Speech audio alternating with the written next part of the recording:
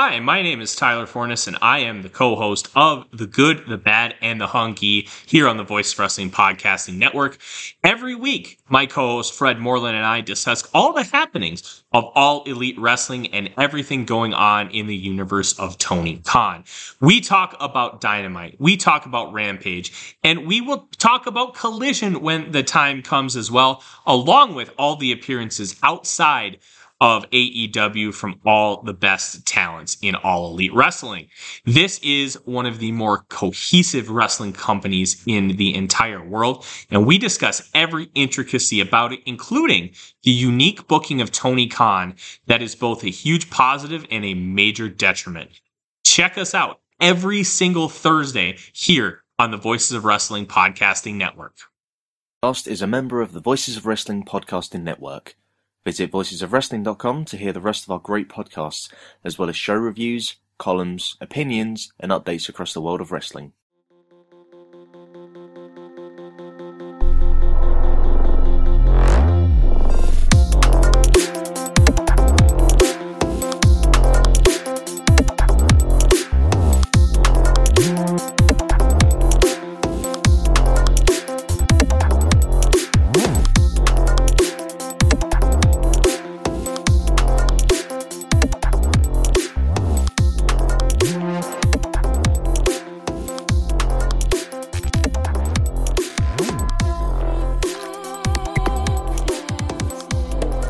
Welcome to Eurograps Express. I'm your host Neil David, and we are back once again to talk about all the exciting events on the British and European wrestling scene.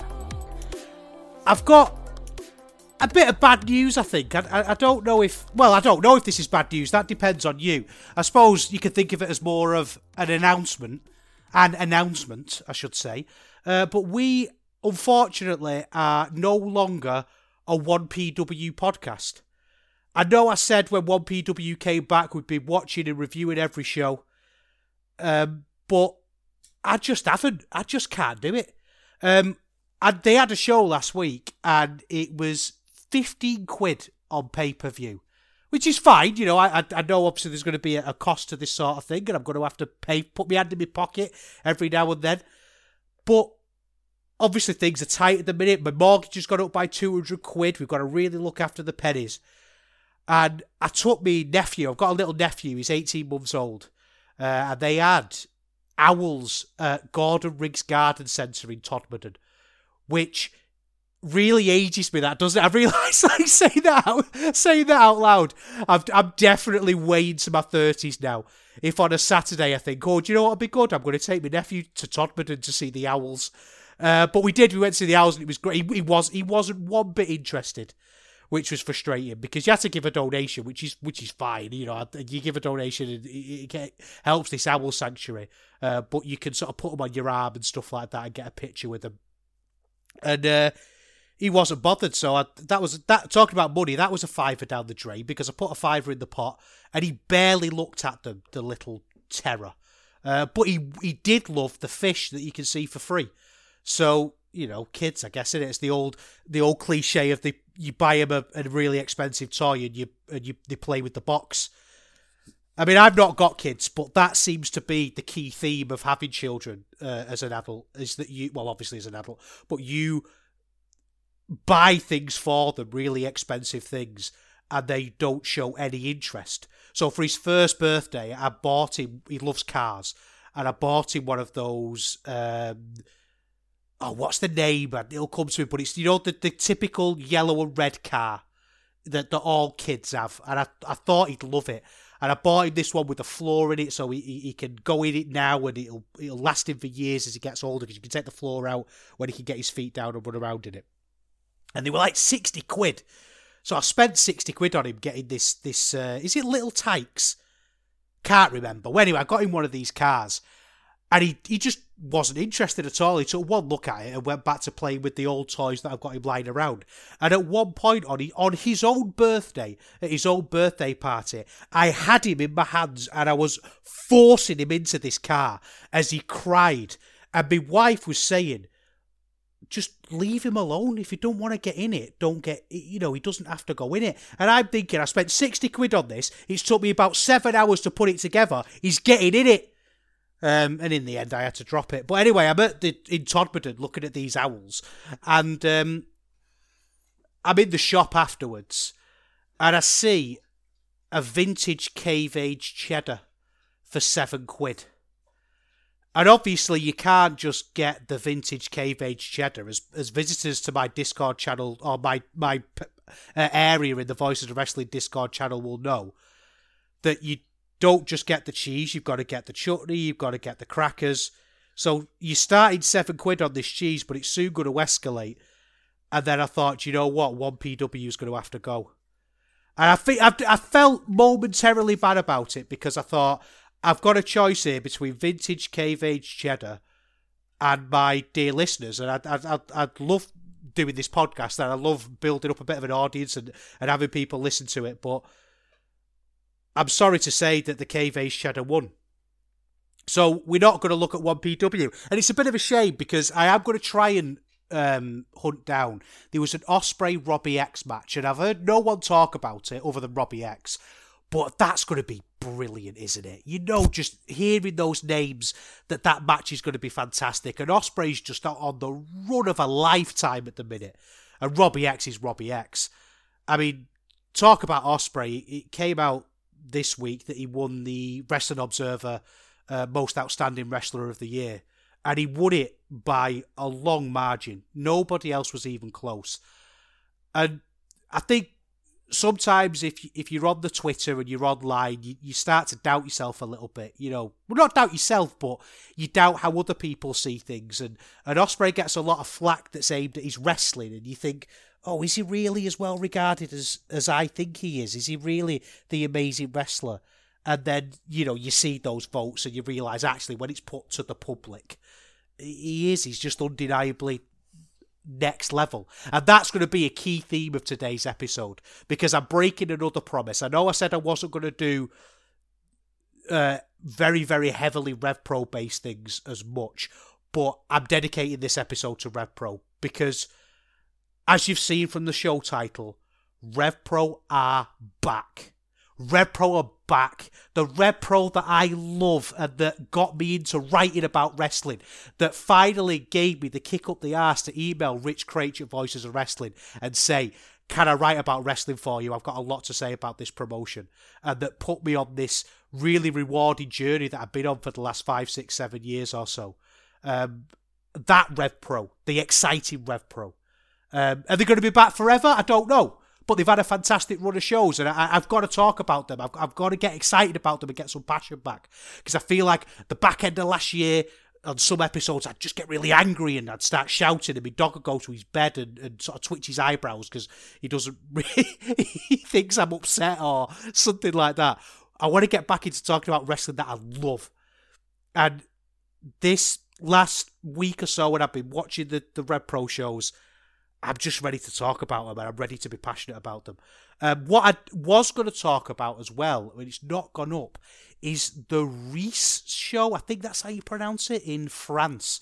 Because there was a Will Ospreay match on that against Tristan Archer that was supposed to be absolutely incredible. Absolutely incredible. And I can't wait to watch it.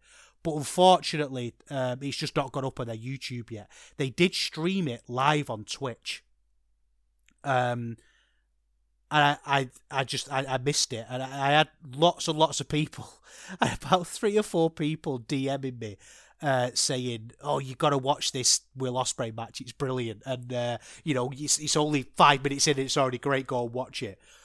And I could only admit to 1 or 2 of those people that the reason why I wasn't watching it is because I was having a Warhammer Age of Sigmar night, and that I was playing my Ideneth Deepkin against my friend's demons, and he was a bit like, oh, I'm missing out on this because I want to do that. But anyway, I'm not ashamed of it, really. I think it's brilliant. But as soon as that goes up on the YouTube channel, I think we'll just talk about the whole show, because there's lots of great people on there. We've got Egil Blanc was on there, Senza Volto, Connor Mills, David Francisco, favourite of the show.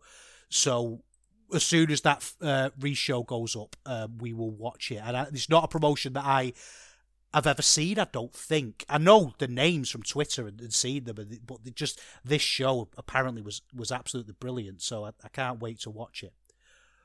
But what we are going to talk about, as I said, is RevPro. They've got on this little mini tour over the past week or so. Suppose it started in Southampton, although I don't know if you could call that a tour because they run Southampton a lot, same venue they run all the time. They've gone to Cardiff, Birmingham. They're going to go up to Sheffield, and I've had a lot of questions over RevPro recently. A lot of things that I've not really enjoyed about them, and they've really answered a lot of those criticisms for me this week. It's been a completely different feeling promotion.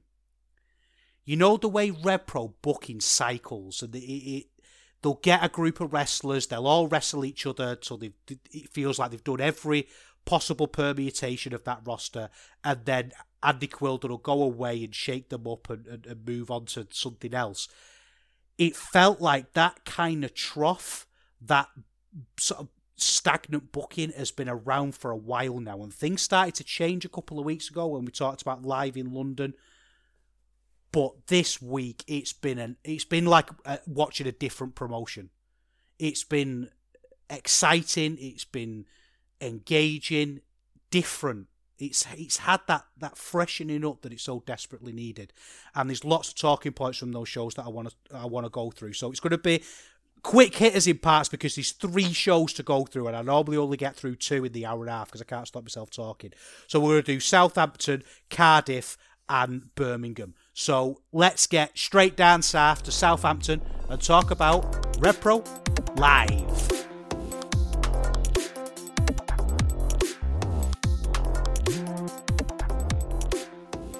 You know, it's funny how your perception changes of promotions and your perception changes of different places where wrestling happens, because I was excited to watch this show. I heard good things about it, and I was really into the last RevPro show, and I thought, oh yeah, I'm going to get into this. And then when I pressed start on the VOD, the hard cam was off center again.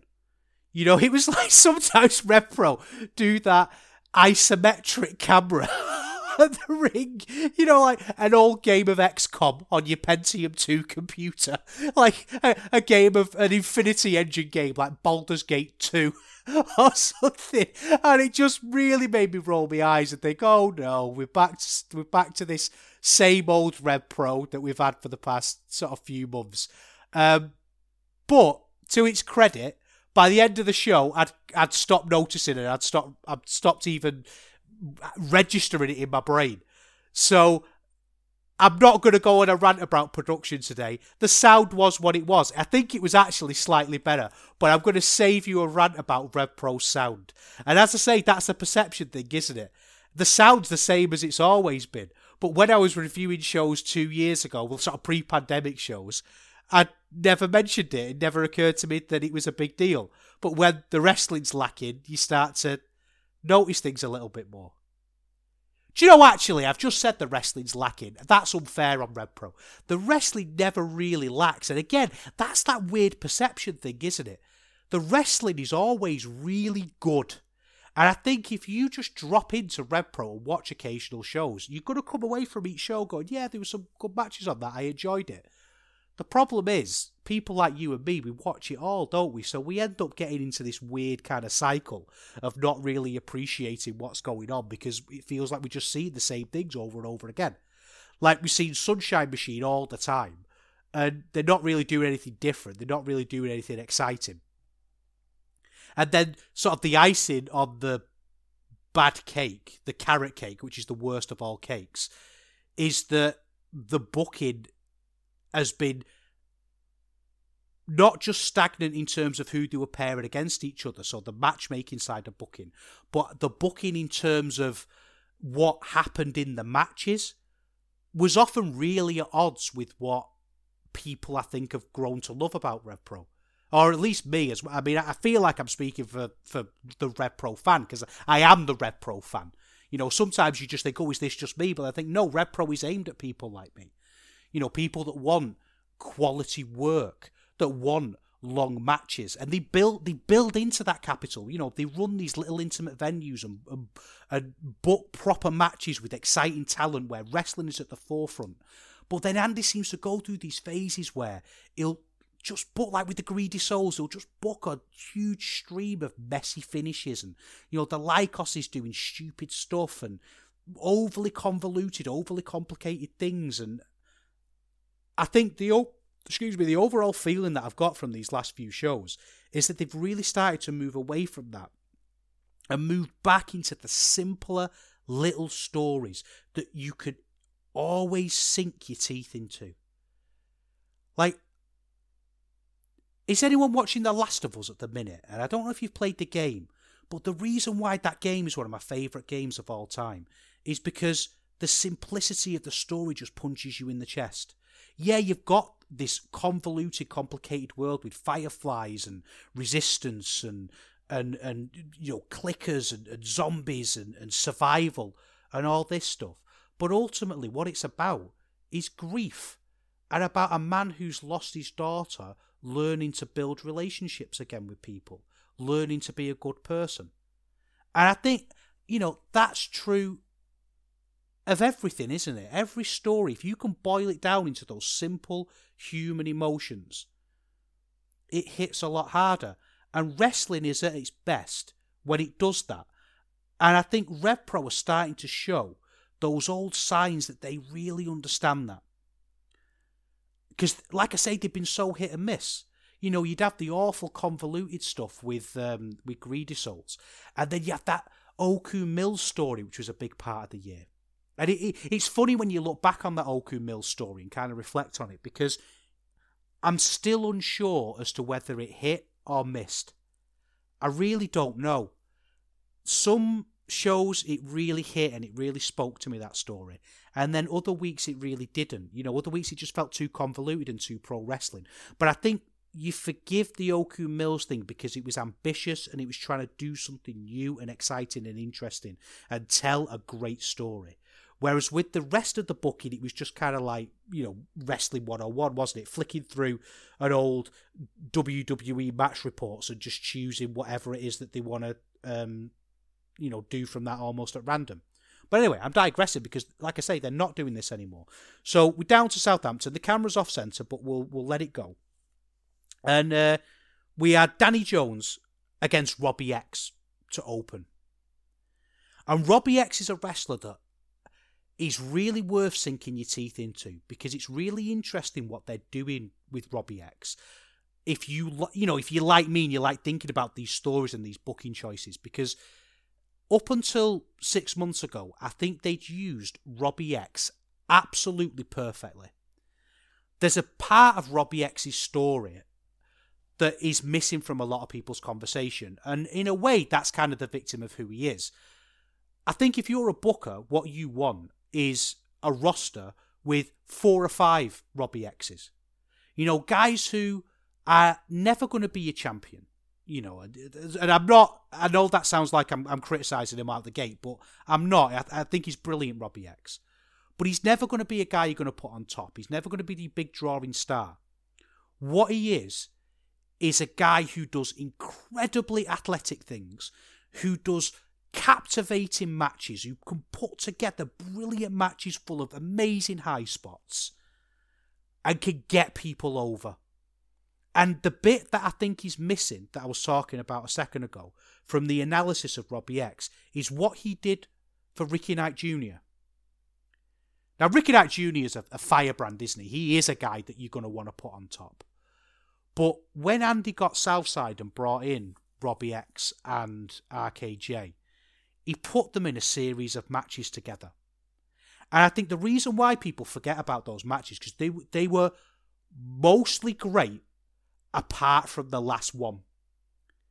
They were having matches at the London shows and the Southampton shows and these little shows, and they were so good. I was giving them like 4 and a quarter, because you know what those two guys are like. They lay things in just that little bit harder. They, they go for that extra little punch. And unfortunately, it all built up to a match at York Hall, and I was ready for that match. I was thinking, hey, yeah, let's go. Let's get that 4.25 to 4.5, 4.75. And one of the things I've learned about Ricky Knight Jr. is sometimes with Ricky Knight Jr., you're kind of rolling a dice.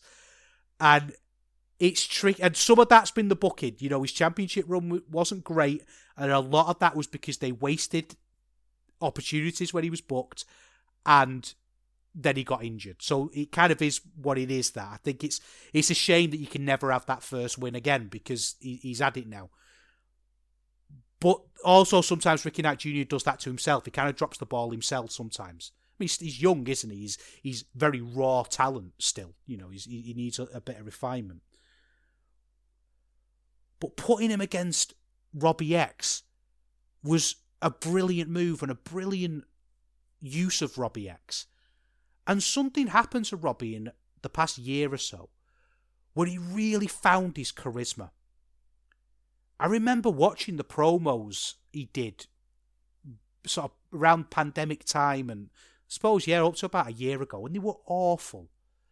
You know, he's in the ring, he just couldn't really emote very well. It felt like he was doing moves, sort of posing, you know, rather than being natural. And something just happened to him where it all just suddenly clicked.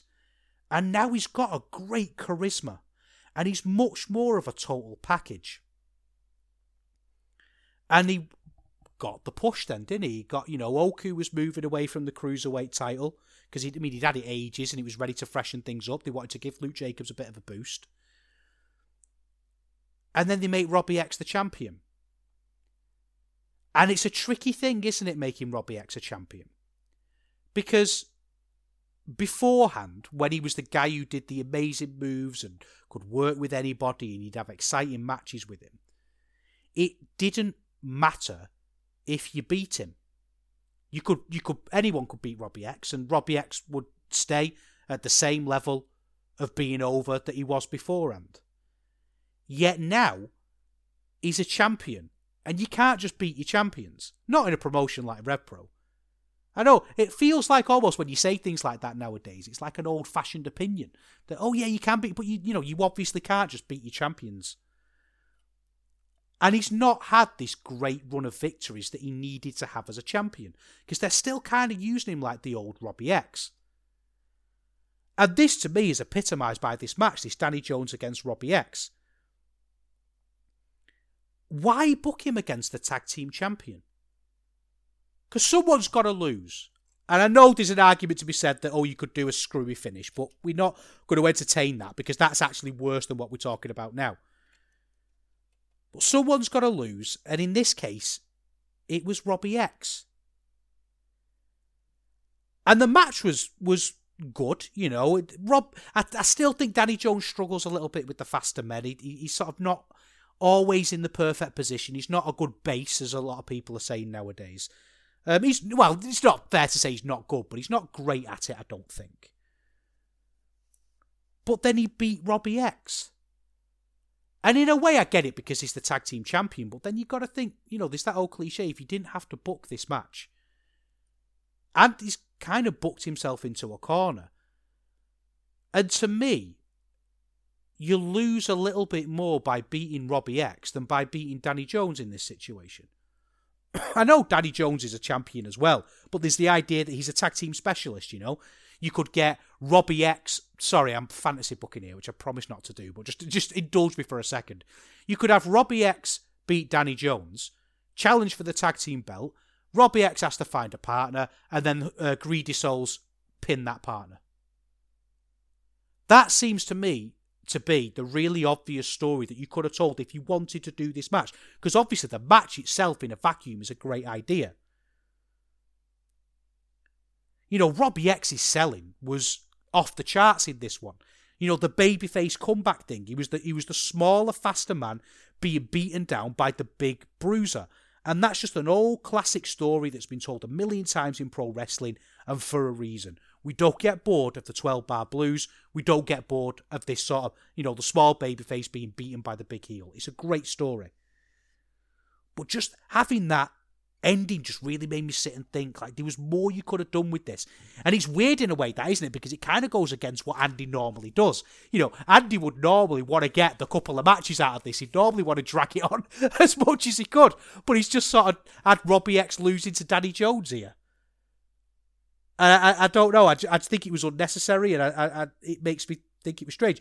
Although, there was a fantastic line in this from the commentary. I have to say, the commentary's been really good for these three shows. But there was a line that Andy said that stuck with me. And I'm going to use this.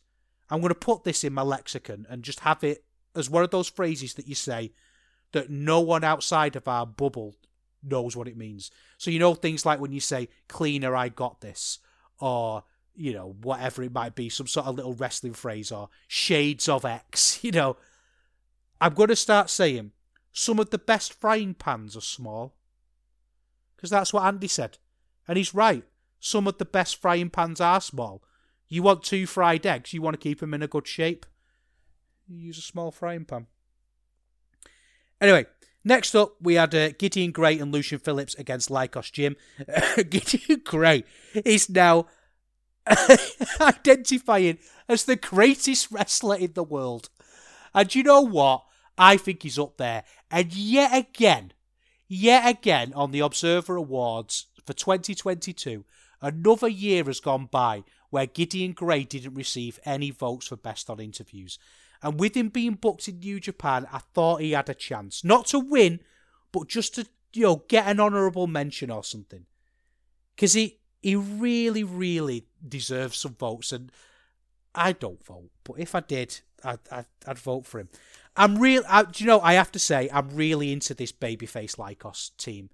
I think isn't that just a really great story? It's just brilliant, isn't it? These art forms like wrestling and comic books, where you can do these little resets, and you can sort of just change things and have, you know, yeah, that happened in the past, but we've moved on now, and we've got better, and we've changed.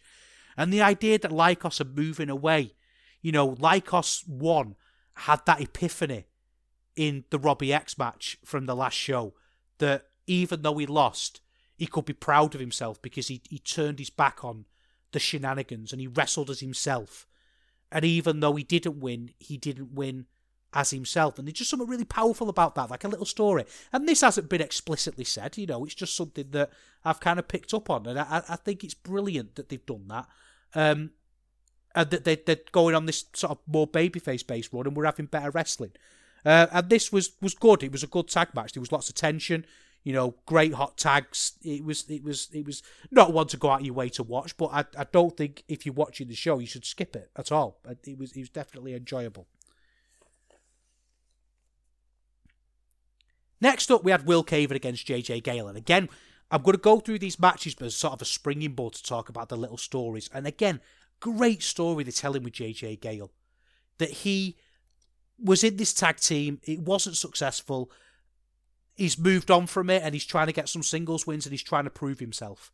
He's a young wrestler trying to prove himself and get better at the craft and get wins under his belt. And what a brilliant little simple story that doesn't reinvent the wheel. It doesn't have to throw in all these little things, but it gets you in an emotional level unlike the most convoluted WWE story.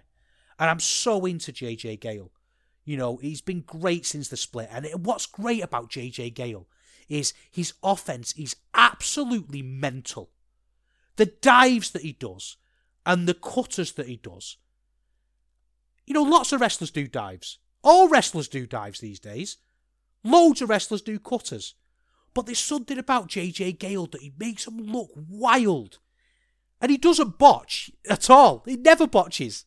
Or very rarely. But he just looks absolutely wild.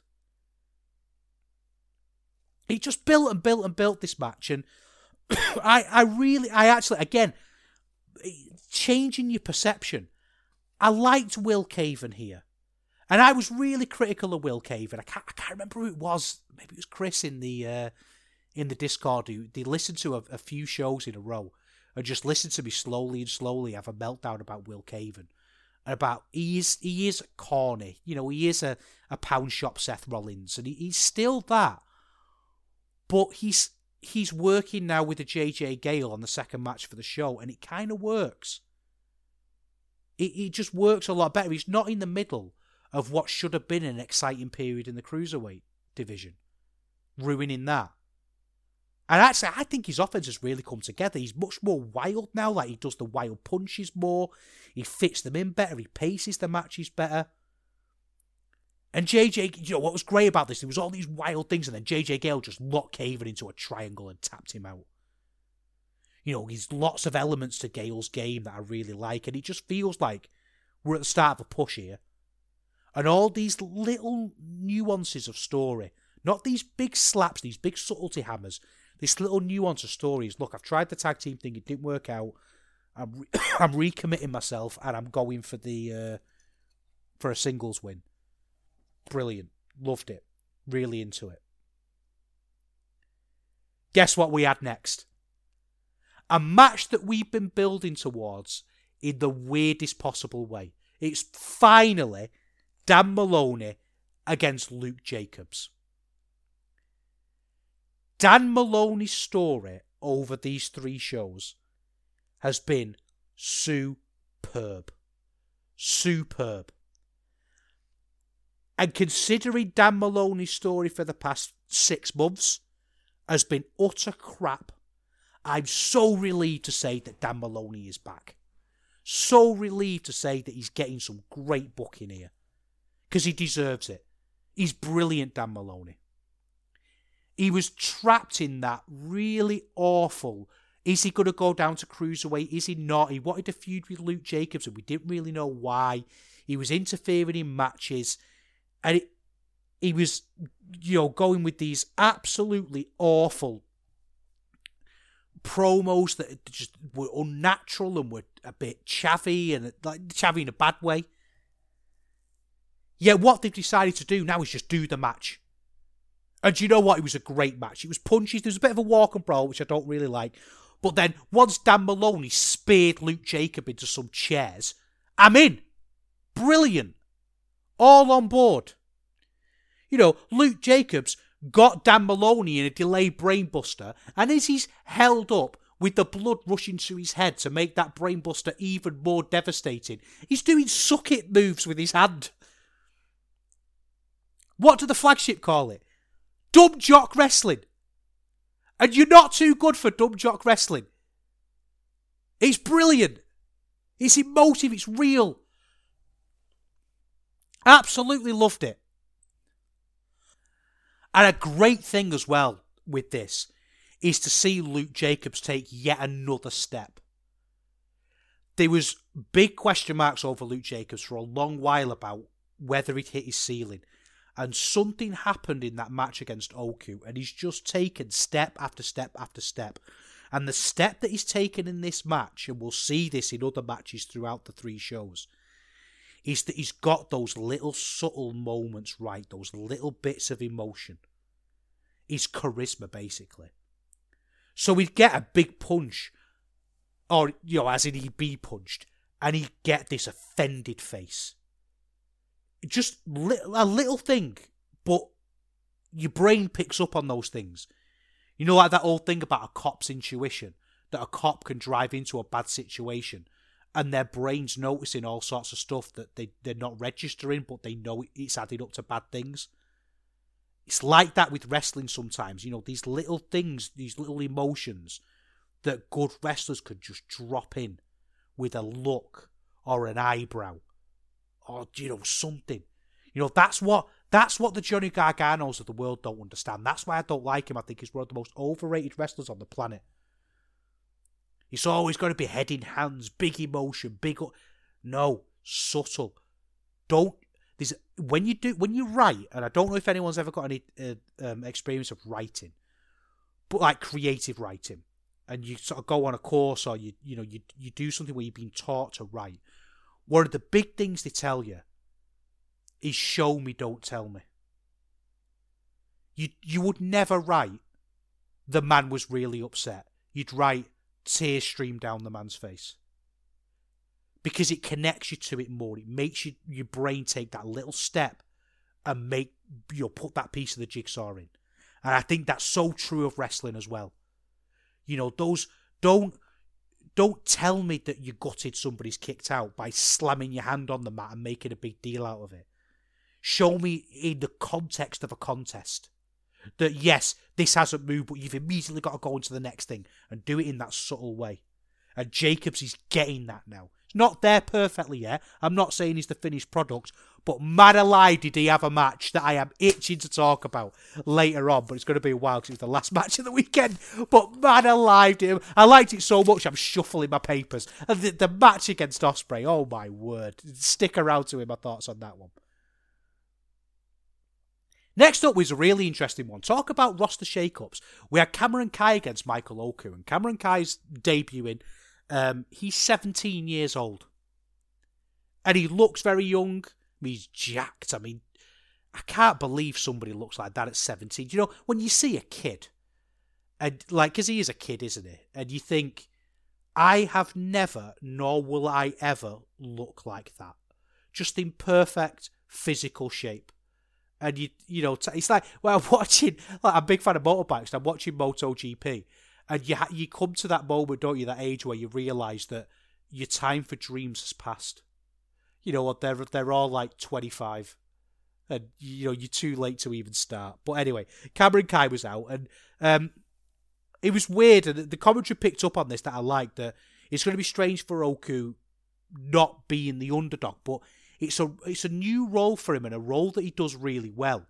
So Cameron Kai was great, and I'll talk about him in a second, but there was little moments of this with Oku where Cameron would try and put Oku in a head scissors, but Oku was the veteran, so he just put his hand up and blocked it, and he'd shout, nope. And it's that, again, that little understanding of storytelling. The Oku, I'm sure, could easily have gone out there and been the Oku that we saw against Minoru Suzuki. He could have put in that kind of performance. But he doesn't. He knows that that's not going to get Cameron Kai over, because it's going to stand out as being weird and odd and strange. That this kid's just come in and he's on that level. He's got to get him over slowly and subtly. He was brilliant at that. Kai's a bit of a full package, I have to say. I'm really excited for this guy. I'm going to be keeping a close eye on him.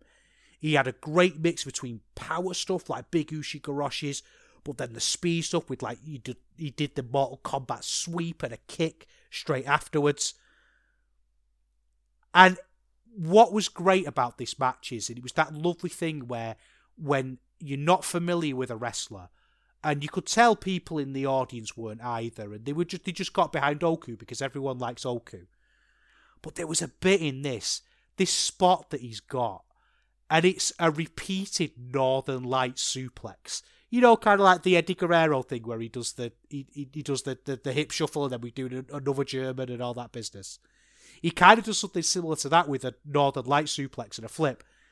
And he did 1, he did 2, he did 3, he did 4. And by the time he did 4, the crowd were just so behind him. And I was behind him as well. It was just a pleasure to watch this person do something exciting, and I thought he was great. You know, absolutely fantastic. And again, little things, like Oku did a frog splash, and he looked like he tried to sit up at the last minute, like he was trying to get his knees up, but he couldn't quite do it because he was incapacitated. That little thing, and I think that's what they must be teaching them in Southampton. Oh, is it Portsmouth? Sorry. The Portsmouth School of Wrestling. Yeah, it is. I don't know what the curriculum is. I don't know what the syllabus is like. But it seems like they're teaching them the right stuff. And Cameron Kai is absolutely one for us to keep an eye on, because we're just getting now this wonderful undercurrent of really talented young wrestlers. And I'm being very careful, because obviously I'm aware that I'm part of this.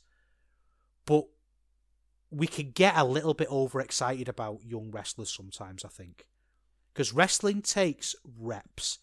You've got to wrestle a lot in front of a lot of different crowds.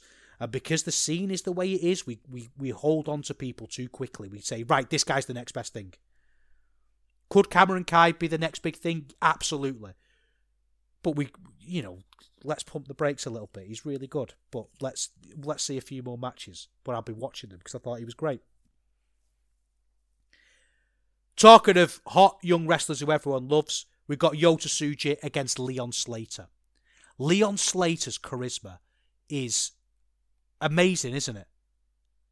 Do you know when you meet that... I was saying before about Cameron Kai and how I will never look like that, and I never have. I have never in my life been cool. And I'm maybe cool in an ironic way, you know, the geeky kind of way. But I've always been a bit of a dork. And I could, if I really try my best to be cool, like if I'm around teenagers, I work with teenagers and I'll try and be cool sometimes. And I can't do it. And you see that in wrestlers, don't you? Like, some of them just aren't cool. They're losers like we are. And they're playing a character. Whereas you know that when you see Leon Slater, that's just who he is, and he's just effortlessly cool.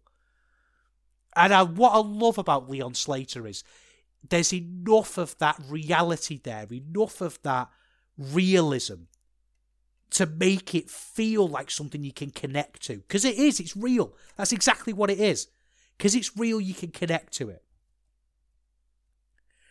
And obviously, Yota Tsuji is... We talked extensively last time about Yota Tsuji and about how he's overtaken Shota Umino.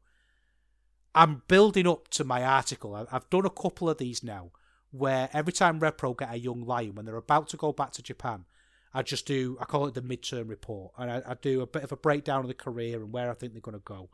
I really enjoy writing them, and I get good feedback on them. Other people seem to like them, which is cool. And I'm preparing his at the minute. I've been working on it and just sort of getting the New Japan part ready. I think Yota Tsuji's fantastic. I really do. I think he's brilliant. And it'll be great to see him, if he's got that Gideon Grey connection. Maybe that's going to be the link into a United Empire or what. I don't know. And frankly, I don't care. I'm not going to predict it. I'm not going to try and book it. I think he's going to be a brilliant, brilliant wrestler. I think he's going to surpass Shota Umino by laps, quite frankly. This match was actually, I'm saying all this, the actual match itself was a bit of a letdown. It was fundamentally fine. There was nothing wrong with it. It's not like one of those things that I can point to and say, oh, it was this, it was that, there was a botch, whatever it might be. It was just a little bit slow, I think, in parts. But, these two aren't any to worry about, is it? It was still probably 3.5 stars. It's just, Leon Slater still did that thing where he jumps over the ring post like a lunatic. So it was always going to be good. Next up, we had Ospreay against Leighton Buzzard. Leighton Buzzard, this is weird. I knew who he was, as in I knew he was a wrestler. And somebody put in the office Slack, who's Leighton Buzzard? Somebody who's not from from Britain. And I replied, because it feels like it's my job to know these things. And I was a bit like, do you know, I know the name. And I'm sure I've seen him wrestle. But I don't think I ever have. And Andrew, the fantastic Andrew Sinclair, whose TNA reviews you should absolutely be reading, because they're always fantastic, said, oh no, he's ICW champion. And I just thought, do you remember ICW? Do you remember when they always had the bit of the progress about them, didn't they? In the sense that it felt like a party, and I've made it my life's mission and dedication not to go to parties. So, it was, I've never really felt like ICW, the home of Grado, was for me.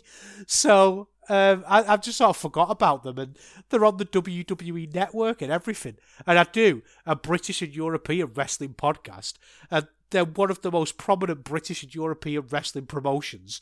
And I don't even know that it's the champion test, isn't it? That old cliche.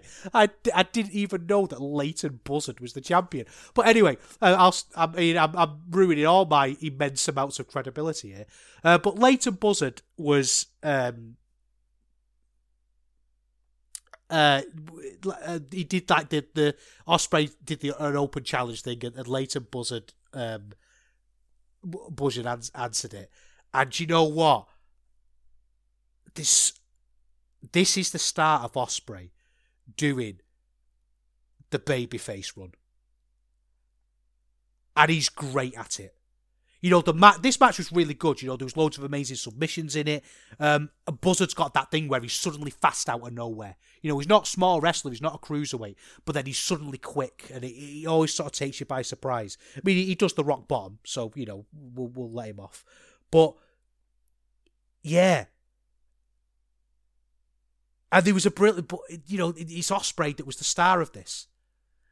And there was he put Leighton Buzzard away, obviously. And, you know, I enjoyed Andy kind of burying ICW a little bit. You know, he was like, oh, he's kind of he's in the big leagues now stuff, which is appropriate and great.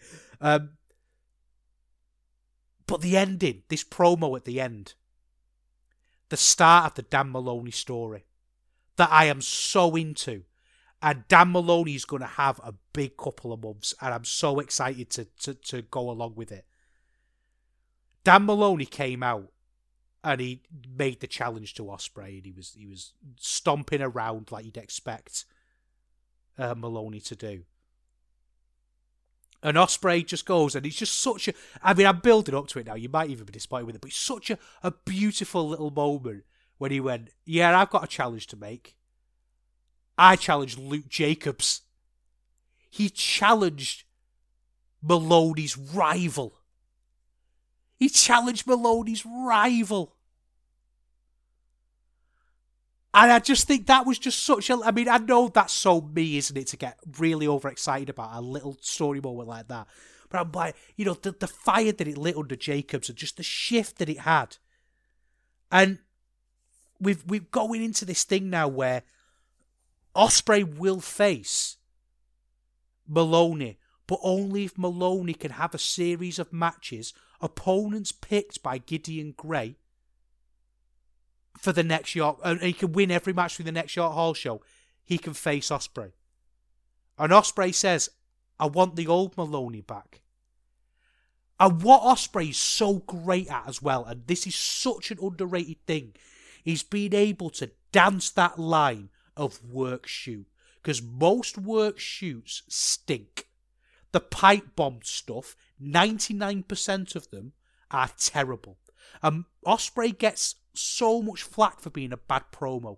He's an excellent promo because he could do things like this. He's talking about when Maloney got fired from WWE and he came back on the independent scene with a fire under him. And he respected that Dan Maloney. But now Maloney's got so wrapped up in being pathetic, this obsession with Luke Jacobs, that you've lost your edge.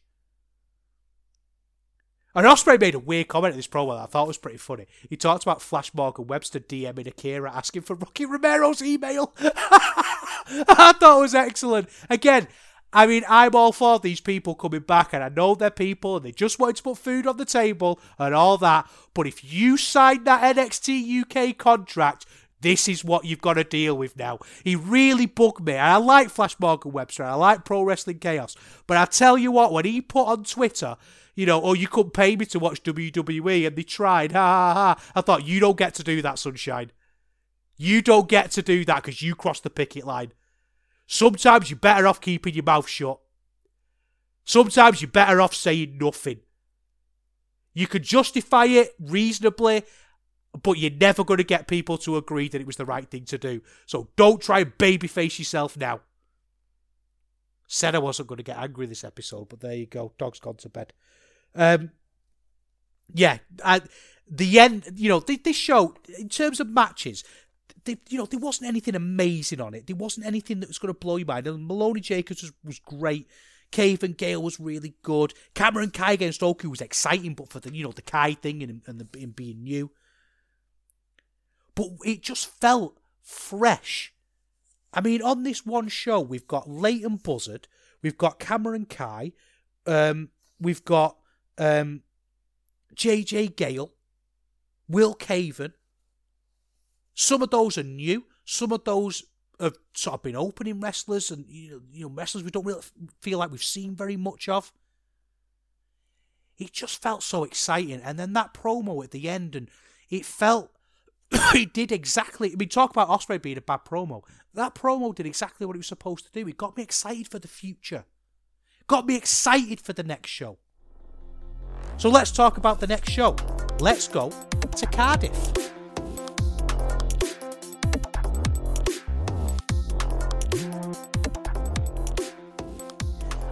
I have to say, I don't know what happened here. I don't know if the crowd were mic'd better, and it's always like this at the shows down south. But the Cardiff crowd were absolutely fantastic in this show. The atmosphere and the energy they brought to this show was palpable. What a great wrestling crowd. What a great wrestling crowd. It reminds me of those GWF shows where, the wrestling might not always be brilliant, but you've just got this enthusiastic, fair, they're not just like Progress where they cheer for Gurn for anything, but just were really invested in what was going on and really excited to be seeing what they were seeing. And really, the MVP of this show with the crowd, I thought they were absolutely fantastic. Started off with Mills versus David Francisco. Loved bit of David Francisco. And again, talk about being fresh. We've not seen Conor Mills on the last show. We're not in this routine of seeing the same wrestlers every single show. So when I'd forgot about Conor Mills, to be honest with you. Not in a bad way, in a good way. Because when Conor Mills came out, and I love his new look, I love his new entrance, I love his new attitude, I thought, hey, Conor Mills, brilliant. And it was, really good. The whole first part of this match was both Mills and Francisco looking for that bomb, and then Francisco plays his great underdog that he does absolutely fantastic, but ultimately Conor Mills dominated the match. And that's rare for Andy. He tends to want things to go a little bit more competitive and 50-50. And he didn't here, just Conor Mills is getting a push. Conor Mills is doing really well. He's establishing himself as someone to beat. And I'm thinking, as I'm watching this match, I wonder where they're going to go with Conor Mills. And then at the end, Conor Mills picks up, because he won, he picks up the microphone and he says, do you know what? Everybody dies. And I'm like, oh, right. Lance Archer. That's where he's going. And talk about the subtlety hammer, because then Andy on commentary goes, is that a message for someone who may or may not be booked in future? And I thought, yes, it is, Andy. We all understood it. Let us have that little moment of getting a reference, pretending it's subtle, and going, my wrestling capital is worth enough for me to understand that. But he didn't let us have that. He robbed us of that moment. But anyway, next up, Suji against Maloney. This RevPro match excitement. Maloney's going through this trial. He wants this big match against Ospreay. He's almost done everything there is to do in RevPro, Dan Maloney, or that he can do. And he needs this test. He's on this personal journey. But he's been put against Yota Tsuji. Yota Tsuji very rarely loses. I mean, because he's a New Japan star, isn't he? What a great first match to put him in. Put him against the guy who never loses. I love the fact that they babyface Maloney, but what I love the most about this, and we're going to see this quite a lot throughout this show, is that they've babyfaced Maloney, got the crowd behind him, but they've not really changed who he is. He's still the jacked up chav that swears and screams in the ring. He still does the same moves. He's just got this story now behind him that's engaging and captivating and understandable. Relatable, I should say, rather than understandable. And what a brilliantly subtle way to babyface someone. You don't change who people are because you highlight that it's fake. You just give me something about them to latch onto. And that's what they did so well here. And there was just little bits like, at the start, Maloney had to wrestle a little bit more. And you're thinking, is he trying to prove that to himself that he can wrestle? He's not just a fighter. Or is it a case of, look, I'm not going to be able to just batter Yota Tsuji. He's from the New Japan Dojo. He's tough as all get out. So I need to wrestle. I need to get that part of my game up to scratch. You know, Tsuji gets a little bit of pace in it. It bothered Maloney. So he started hitting him even more. It was a wrestling contest and Tsuji was better at wrestling. And Maloney had to get back into that fight and the crowd just went absolutely with him. This is a Maloney story and the determination of him. And I tell you something, we talked about Robbie X improving his promos before. My word, Dan Maloney's promos have improved. I think part of it is give him a real relatable story that he can sink his teeth into, because that's what they've done here. But jeez Louise, was the promo at the end of this good. It was so good, I'm going to read a line from it. I wrote it down. And he's shouting at Ospreay. And he's saying, you know, Ospreay's got all this money. And he thinks he's a big man because he's on these big stages and he's a millionaire. And he's going to all these shops and he's buying all these designer clothes. And he gave a bit of life advice here, Dan Maloney, that I think we should all follow. And he says, you can go to the shops, you can buy all the things you want, but I'll tell you something, you can't buy a pair of bollocks like mine from the shop. And what a lovely thing to, you know, you've got the rich kid Ospreay flashing his cash everywhere, coming in his big Conor McGregor robes. And Dan Maloney got the confidence to stand there and say, I don't need all that because I've got a big pair of bollocks. What a line. What a promo. I loved it. I'm so into RevPro at the minute. Oh my word. Next up, as I shuffle my papers, we have BBB against the Greedy Souls. BBB tag team on a little bit of a run at the minute. It's Mirko Mori and Nico Inverardi, Italian tag team. Don't really know them very much, if I'm completely honest with you. They're not a tag team that I've seen very often. I think I've seen them before, but they wrestle pretty much exclusively in Italy. I think I've seen them in WXW, I want to say. Or, you know, a random place somewhere like that. But they're good, you know. They're very much established in themselves. And this match against Greedy Souls was there to do that. And again, I'm talking about RevPro finally getting back to this idea of telling simple, great stories. Greedy Souls are big bruisers, and when they wrestle in London, when they wrestle in Southampton, they're heels. A few months ago, they were doing ref distractions, they were tripping people up, they were getting themselves counted out. They're not doing that anymore. They're fighting. They're fighting champions. And they're baddies everywhere. Everyone hates them because they're arrogant and they're cocky. But where are they now? They're in Cardiff. They're home. And they're in front of a brilliant Welsh crowd who loved them, who looked at them and thought they were fantastic, and they cheered for them. And what did they do? Did Greedy Souls change the way they act? No, they lent into it. They were still the big tough men. They were they were made in Wales, and they were back in Wales, and they were being what Wales made them. And that's the feel that I got. And I never get patriotic. I'm not Welsh, so why would I be patriotic about Wales? I never get into that national thing, but I got so behind it. And I love it. I love it when booking and wrestling isn't this...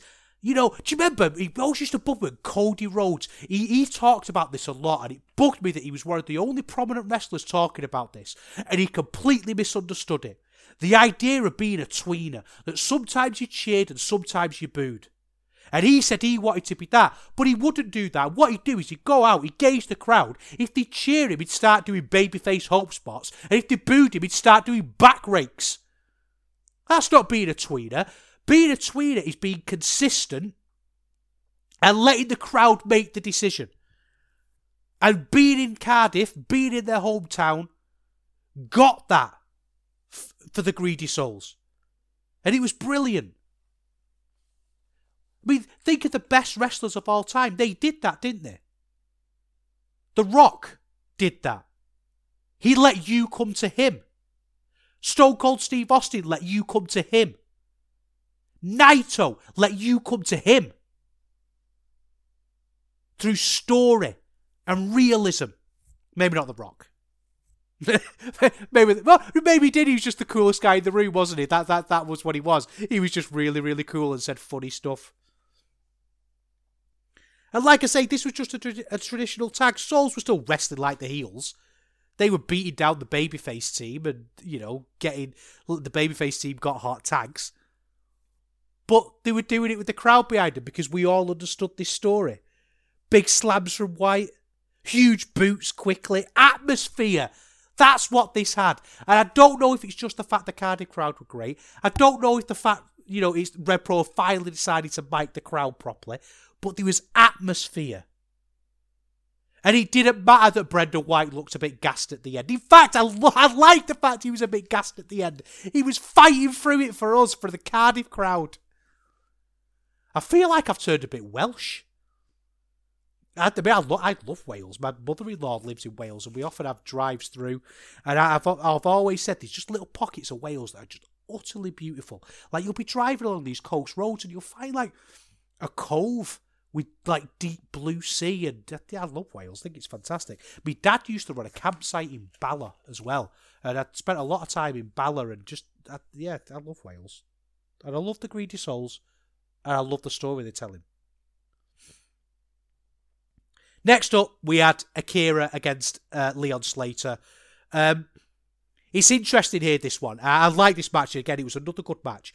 But it was interesting to see Akira against Slater because Akira is very different from Leon Slater. Leon Slater's got that immediate charisma, and when you'd watch Akira in All Japan, he's took time to build that charisma.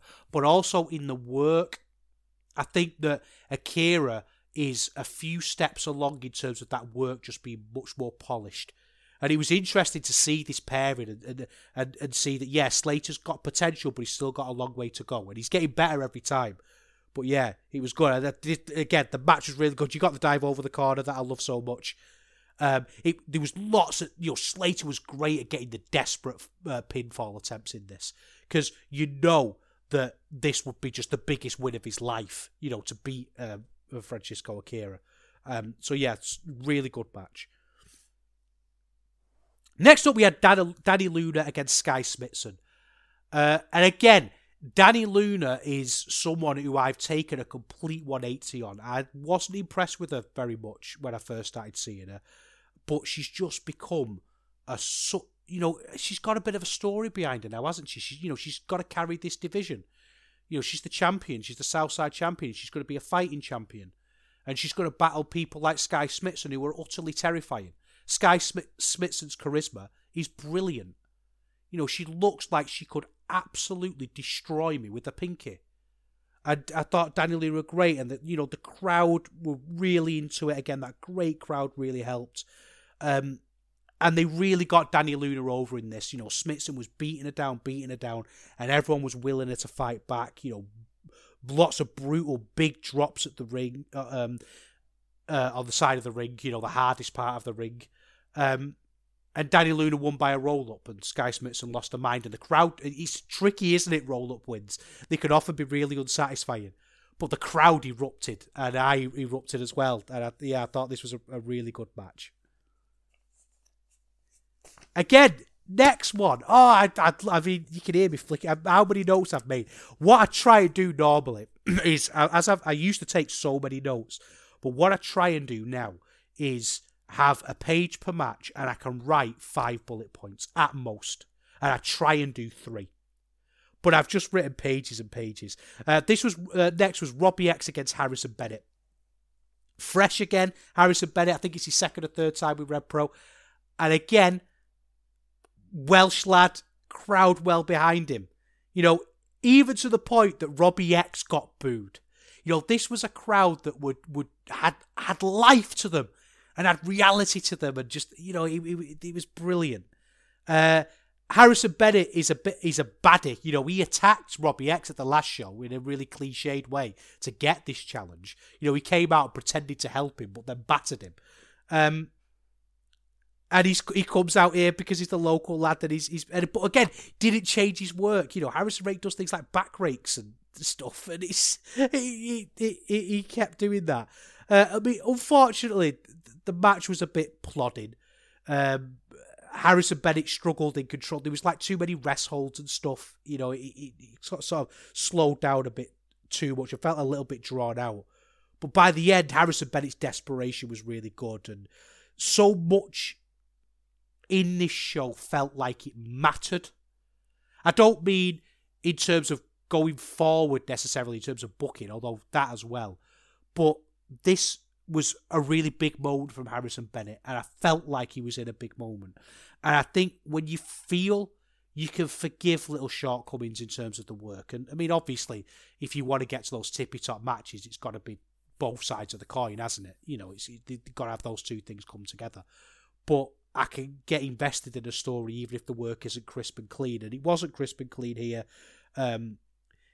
It was a referee stoppage, this one. Bennett landed funny. He did a spine buster and he hit his shoulder. It was clearly a shoot injury. Let's have a look on his Twitter. Has he got a Twitter? Let's have a look. Harrison Bennett, and see if he's out. I mean, I assume he's put it on Twitter. Oh yeah, I am following him. Because it'd be a real shame if he's out, because he's been... oh no, shoulder's a little worse for wear. Feeling on top of the world, I'm on the road to recovery. So yeah, he's out, he's injured, which is a shame. But hopefully they can sort of turn that round a little bit and maybe turn that into part of the story. I think they will. Anyway, next up, yeah, I can't see anything else on there about the injury. Right. What did I just say about having a good story can invest you in a match and get you really into it, despite the fact that people in there might not be very good? There are very few stories in pro wrestling that hook you and grab you more than the big monster against the smaller wrestler. Now, when that smaller wrestler is William Ospreay, it's going to have a certain flaw, isn't it? You're going to think, oh, this is going to have a certain standard. When the big man is Damo, that might temper your expectations slightly. I will never forget the first time I ever saw Hiroshi Tanahashi live was in Reading. And it was against Big Damo. And I know I always say, you go and watch greatness and you'll regret not going. And it doesn't matter if they booked in a garbage little match or whatever. But Big Damo. Anyway, I saw Tanahashi. I don't remember the match. I remember seeing Tanahashi and being in his presence, which was amazing. But anyway, NXT's own Damo comes out. And the crowd, I know I keep labouring the point, but the reception that Will Ospreay got, the volume of this crowd, the cheering for Ospreay, the chanting, the old chants that I feel like I've not heard for ages, the Ospreay chants, and you know, it was just brilliant. I mean, even Damo, literally mooning the crowd at one point, couldn't temper my excitement on this match, because again, this match is not a work rate classic. I'm not saying go and watch it and it's 4.5 stars. It's not. I don't even think it was a 4-star match, but it was Ospreay turning his hand to any style of pro wrestling and just being perfect. How many wrestlers could you think of that would have a match like Ospreay against Omega in the January, and you're not thinking that is going to be the best match of his career? There's a very good chance that at some point Ospreay is going to have a better match than that. And when I star rate, I don't do these pluses. I don't break the 5-point scale. Not that I'm offended by that, by the way. If you get bothered by Dave Meltzer breaking the 5-star scale, look in a mirror. Have a word with yourself. I just think, for me, I'm saying 5 stars is one of the best matches of all time. Undoubtedly. And it's an undoubtedly thing as well. I definitely subscribe to that theory of, if I have to think about it, it's not 5 stars. When it's 5 stars, you know. The only time I've ever been tempted to break the scale in wrestling that I've watched in real time is that Ospreay against Omega match. And I don't think it's going to be the best match of his career. I really don't. And I'm watching him here against Big Damo. Big Damo's the big baddie beating him up. And Will Ospreay literally hulks up. He literally hulks up. He's pounding around, clenching his fist, getting back into the match. And I'm into it, a captivating performance. He's hulking up, for God's sake. He's wrestling like it's 1985 and doing it brilliantly. The selling. Unbelievable. Unbelievable. I mean, it was a bit drawn out towards the end. You know, there was a kick out at one from the hidden blade and all that stuff, and you're just like, all right, take it home, lads, you know, because that's ultimately the thing, isn't it? You know Ospreay's not going to lose, nor should he lose. I think he should lose to Dan Maloney, but, you know, that's another story. It's weird the way Ospreay sort of flips his finishes, doesn't he? Like, sometimes it's the hidden blade that works, sometimes it's the... Oh, what's it called? The one where he does the double underhook into the spin. Oh, it's gone. You're shouting it now at your stereo, aren't you? I can't remember. Whatever it was. But, again, babyface promo at the end. Uplifted everybody. This, you know, this is what we've been missing from promotions, and particularly in RevPro for so long. You've got a star. And yeah, this star's Ospreay, one of the best wrestlers of all time. So perhaps it's a bit unfair to judge it by those standards. But he's doing promos at the end of these shows and babyface promos, and everyone's going away happy. And the Cardiff crowd are happy anyway. They were amazing. I want that. I want to invite... No, I don't. I'm gonna. I nearly invited someone to me. I don't want to invite anyone to my house. I'd like to live in peace. But if I was the sort of person who invited people to houses, I would invite that Cardiff crowd. I love this show. I thought it was a great show. And again, you know, in terms of great matches, I mean, what did we get? What was the best match on the show? Probably Suji Maloney. I mean, this is a house show, isn't it, basically? And every show I was into, all the little stories for me to sink my teeth into, everything's got wheels moving at a good pace. You know, it's not breakneck. It's got time to breathe and sit. I was into the Southampton show. By the time I finished that show, I couldn't wait for Birmingham. So let's go there now. Let's go to the Midlands and talk about the Birmingham show.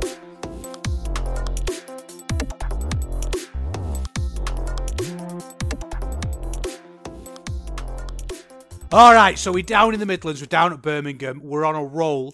We're open for another great show. Unfortunately, the show they've uploaded is missing the first two matches. It's missing Greedy Souls against Act 2 and Yota... Well, it starts halfway through Yota Tsuji Zack Knight, so I've just skipped that. And I'm kind of done with Zack Knight anyway. I think he's had a good little run that's fit what he... You know, an appropriate run, I suppose. But I think it's kind of time to cycle Zack Knight out now. I don't know what else we could do with him. I haven't seen this match, to be fair, so I can't really talk about that too much. So I'm going to whiz through the undercard of this one, because the main event, wow. Maria De La Rosa against Dani Luna. It was a really interesting version of Maria De La Rosa, because I've seen her a couple of times, and she does this I'm the Queen of Spain and you're beneath me kind of routine in some places. But here, you know, she came out and they sort of played it straight, and they really got a big fight feel for this one. You know, they did the championship introductions and all that stuff. I mean, Maria De La Rosa's just not a very good wrestler, is what it is. But it's all about Dani Luna, isn't it? It was decisive. It was a decisive victory when it needed to be. And I'm getting really excited for the Alex Windsor return. Looking at Twitter, it looks like she's getting ready for a return. And I'm really into that match. You know, Dani Luna's really built herself up as someone to take seriously. Next up, we had Lycos 2 against Akira. Do you know, I talked about the commentary before. I mean, this match was pretty much what you'd expect from the new attitude of Lycos. You know, Kid Lycos 2 was played it straight down the middle and lost to Akira, and Akira's great. You know, he's unpredictable, isn't he? He knew when to hit that chop.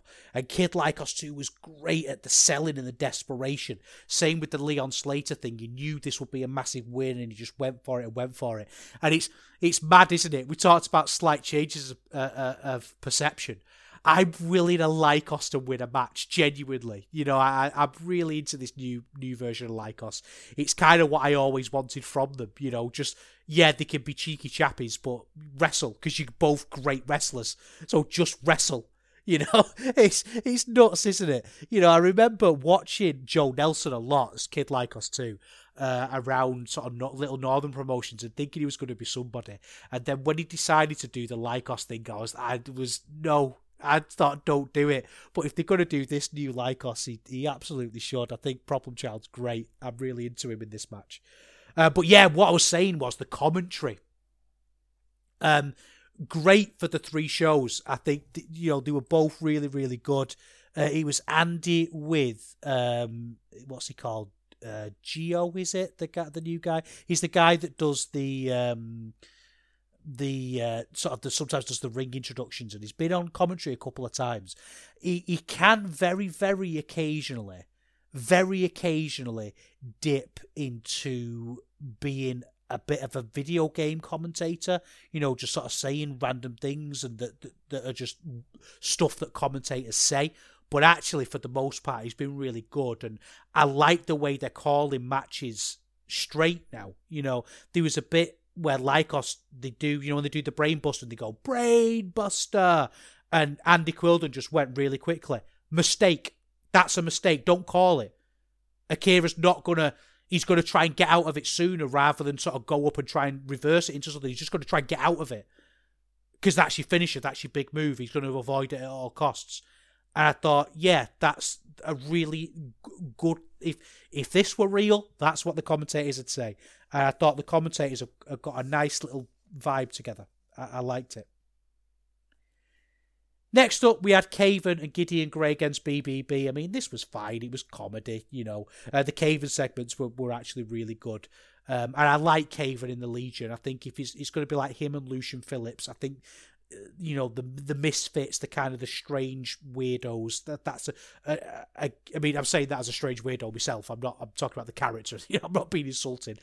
I think that works. You know, that they are in that kind of campy faction.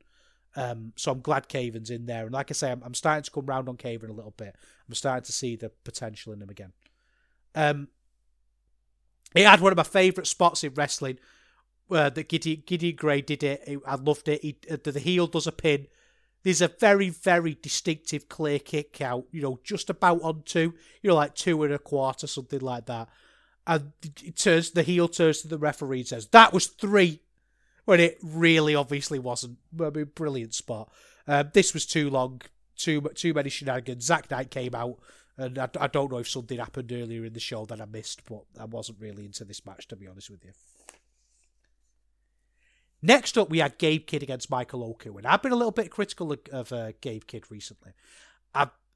He goes into the big slapping, the big punching thing really quickly, and I like that. Obviously, it's great. It's very visceral, real. You know, Gabe Kidd's great at it, but it feels sometimes like if you've seen one Gabe Kidd match, you've seen them all, and he needs something to shake things up and make things a little bit more exciting. And he did that here. He took an extra step in his character by putting Michael Oku straight into a half crab. The first thing he did in the match was put a man in his own finishing move, which I thought was great.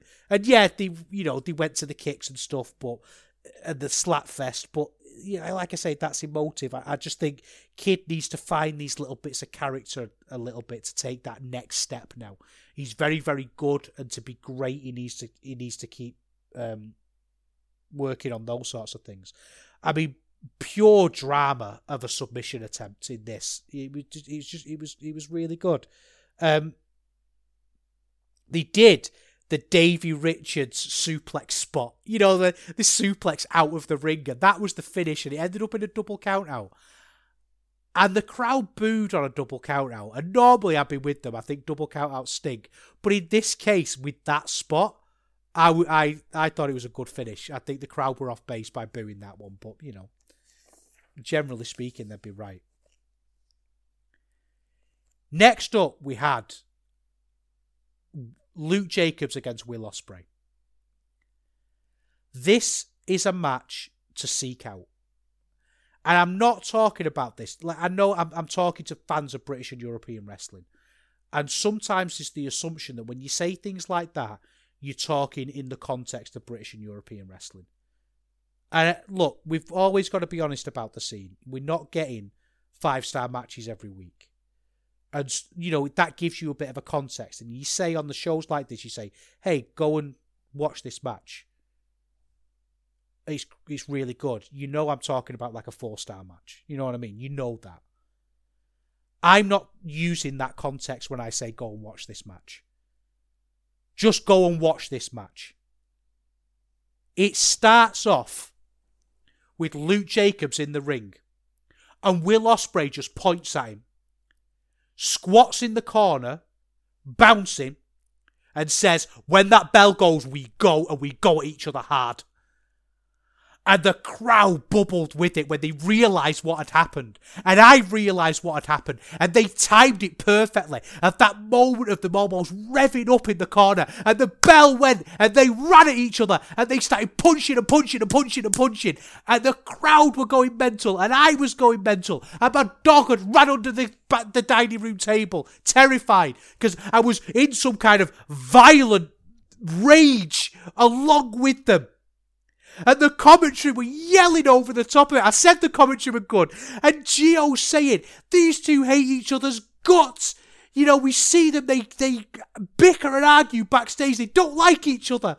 And they, you know, it's never something that's been brought to mind. But they just letting all their frustration and their anger out on each other. And I was so into this. Jacob slaps Ospreay in the face. And that spot can be so cliched and it can be so drawn out. But sometimes certain great wrestlers can just get that level of disrespect that comes with the slap perfectly. And Luke Jacobs did. They suplexed each other and suplexed each other and suplexed each other. And they both stood up and just fell down. And they, again, and in the hands of weaker wrestlers, it would have looked corny, but they sold it perfectly, the collapse, and the crowd erupted when they both hit the floor, and I erupted with them. Big neck bumps, huge neck bumps, love a neck bump. I mean, ultimately it was dominant. Ospreay won this fairly convincingly. You know, the story was that, you know, Luke Jacobs, I mean, he was able to kick out of the Stormbreaker. That's what it is, Stormbreaker. He was able to kick out of it on one. Oh, no. Yeah, he kicked out the Stormbreaker one, not the Hidden Blade. He just sort of rolled out. You know, the story was Jacobs was hanging on with this wrestler who was so far above his level. But Jacobs had to be killed. He had to be killed in this match. This was a brilliant match, and I've watched 3 brilliant RevPro shows, and the big exclamation mark at the end is this match, and it was a fantastic, fantastic match. It's the best British wrestling match of the year. The best British wrestling match of the year so far. And honestly, I think the only people that are going to beat it are RevPro themselves.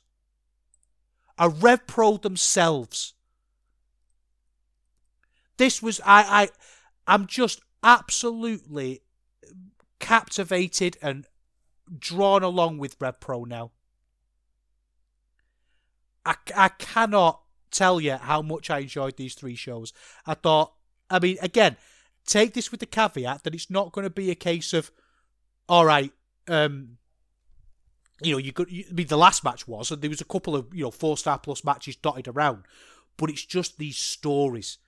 And they started to show they could do this for me with the Mills Oku stuff, that they could tell these real great stories, and that's now spreading around the roster. And things are starting to fall into place better. You know, you've got Caven who's in a better position than he was.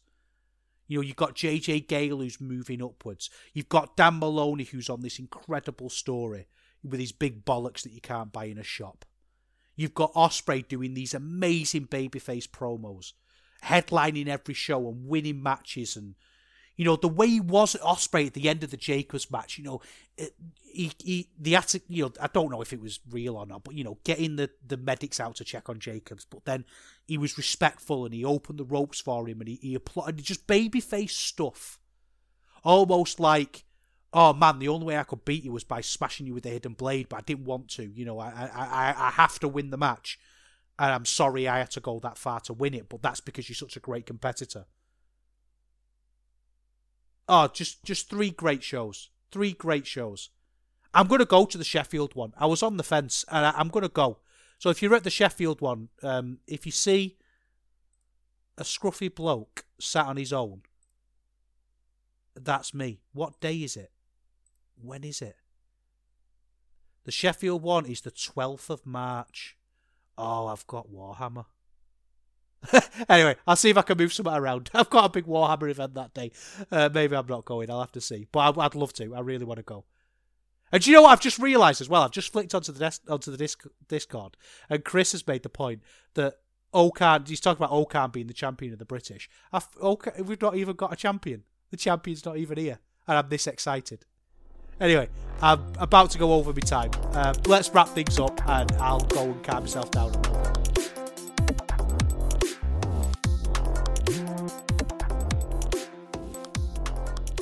I hope you can see now why, as much as I've been trying to move away from talking about RevPro, or at least doing shows completely dedicated to RevPro, I absolutely had to do that with this run of shows, because yet the wrestling, like I say, it's not 5-star classics all the way through, but every show's been great. And, you know, there has been that top level work as well. I'm so enthused by them and so excited by them that I had to dedicate the episode to them. RevPro are back, baby. Never mind New Japan. That's the what's the word? The popular take. You know, oh yeah, everyone's excited about New Japan being back, but if you're real, I just realised, I'm like, you know, when I said before about how I could try to be cool, that's what I was doing then. I'm trying to be cool and listen to how it sounded. But it's RevPro. It's not cool. It's never been cool. I don't care. It's wrestling, and it's wrestling for me and you. It's brilliant wrestling. I'm so into it. So I don't know what we're going to talk about in a couple of weeks. Probably RevPro. I'm hoping Purpose Wrestling had a show, and I don't know if it's gone up yet on the YouTube. Let me double check, because when it does, we'll watch it. We'll get it on there. No, it's not gone up yet. It's still, the last one is still Puppies Are Forever, which we talked about. But yeah, as soon as we can get a review of that Friday I'm in Love show, then we'll get that done. We've also got Carrot Weekend coming up soon, so it'd be nice to talk about that for a little bit. I don't know. I don't want to think about it at the minute. I just want to go away and bask in this. You know, there's no better feeling than this, is there? There's no better feeling than this when you're enthused and excited about some wrestling that you've seen. You know, that kind of 10 o'clock Wrestle Kingdom feeling is like the epitome of it, isn't it? What was that Wrestle Kingdom, that run of matches that started with Goto being choked out by Suzuki, and there was like four-star plus matches, or that famous night of the G1 where every match was 4-star plus. You know, it's not on that level. You know, I've not lost my mind, but it's a light version of that feeling, and I want to bask in it and live in it for a while. And I hope I've helped you to do that as well. So don't forget, get in the Discord. If you fancy it, follow me on Twitter, Eurograps EXP. I don't really go on it, to be honest. So follow me if you want. I'm not bothered. But yeah, definitely get in the Discord, and I'll see you in a couple of weeks.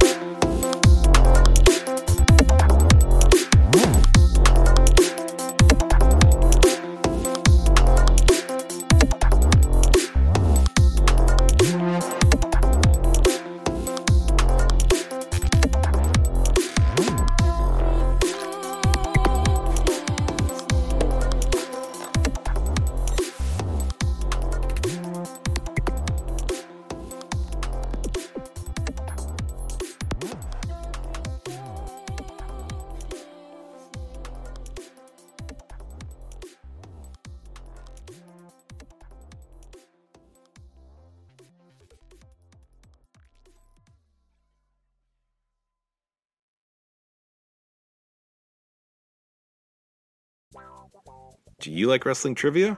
Then check out the 5-Star Match Game, the Pro Wrestling Quiz Show. I'm Joe Gagney, and every episode, I grill 3 contestants with 5 rounds of power-packed wrestling trivia. We have over 30 evergreen episodes in the archives covering WWE, AEW, Japan, Mexico, and much, much, much, much more. Play along at home and check it out today.